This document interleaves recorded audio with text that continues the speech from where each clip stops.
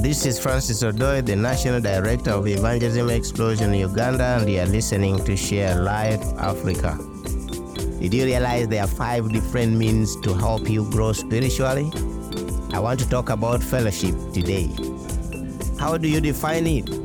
Well, I had someone say 2 or more fellows in the same ship. When I first heard it, I thought it a bit funny. But it does get to the heart of the matter of spiritual fellowship. Here I think is the main point. Through calm seas or crashing wave, these people are in the same ship together.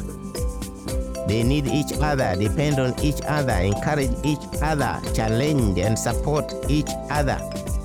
Christian fellowship is all these, plus praying for one another, caring for one another, and developing friendships with one another. Perhaps this is behind the promise of the gospel that where 2 or 3 believers are gathered, Jesus is in their midst.